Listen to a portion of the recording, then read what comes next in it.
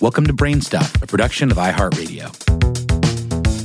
Hey, Brain Stuff, Lauren Vogelbaum here. A bread-flavored fruit. If you're unfamiliar, it might sound far-fetched, but in the world's tropical regions, this starchy crop is a staple.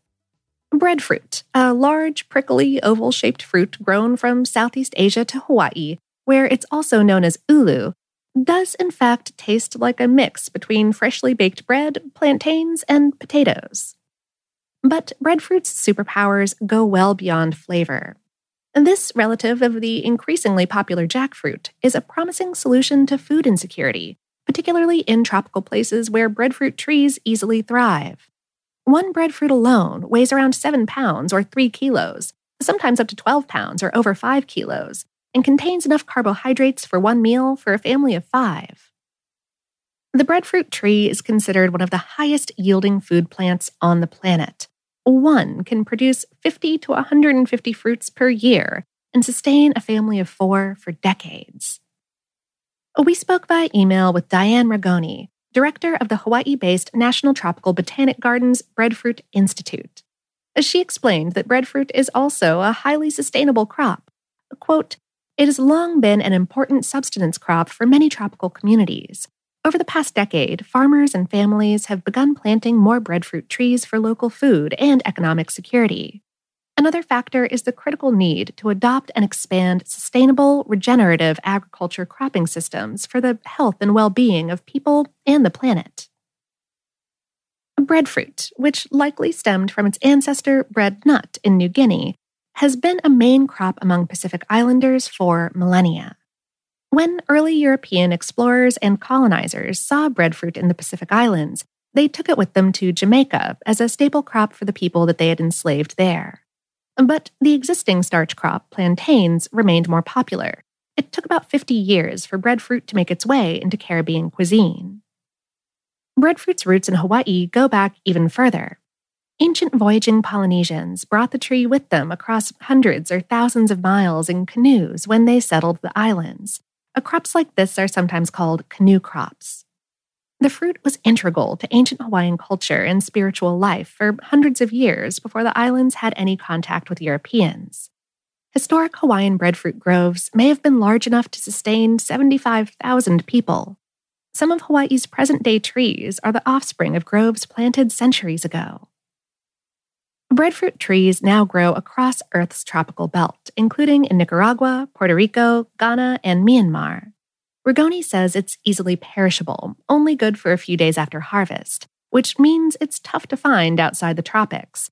But online retailers, like Miami Fruit, do ship it across the mainland United States. Breadfruit is safe for eating and cooking across all development stages. Most people use it when it's mature but still firm, and either boil, steam, or bake it. As a starchy crop, breadfruit can replace potatoes or pasta, and it's a great alternative for potato chips or French fries. When it's green and hard, it tastes similar to artichoke. But after it's ripe, it's also tasty when simply eaten raw. When very ripe, breadfruit has a creamy, sweet flavor, perfect for desserts or pureed for baby food. According to Ragoni, these serving methods hardly scratch the surface of breadfruit's potential. She said, "Entrepreneurs are processing fresh fruit, such as steaming and freezing wedges or drying and grinding it into flour, and making value-added products like fries, tostones, liquors, and more to supply local and export markets. If you don't live in a breadfruit growing area, can you readily order breadfruit on a restaurant menu? Not yet. But if you have the good fortune to do so, then do so. It will support breadfruit farmers and entrepreneurs." Health benefits abound with breadfruit.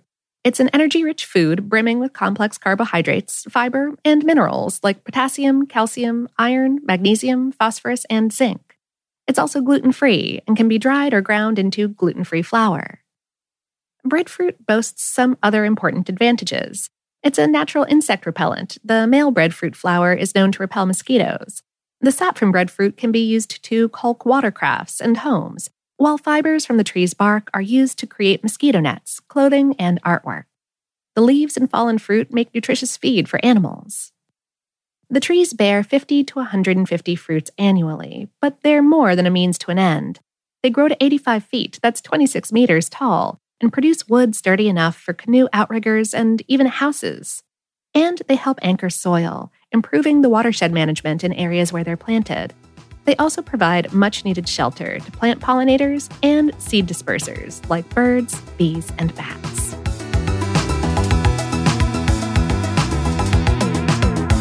Today's episode was written by Stephanie Vermillion and produced by Tyler Klang.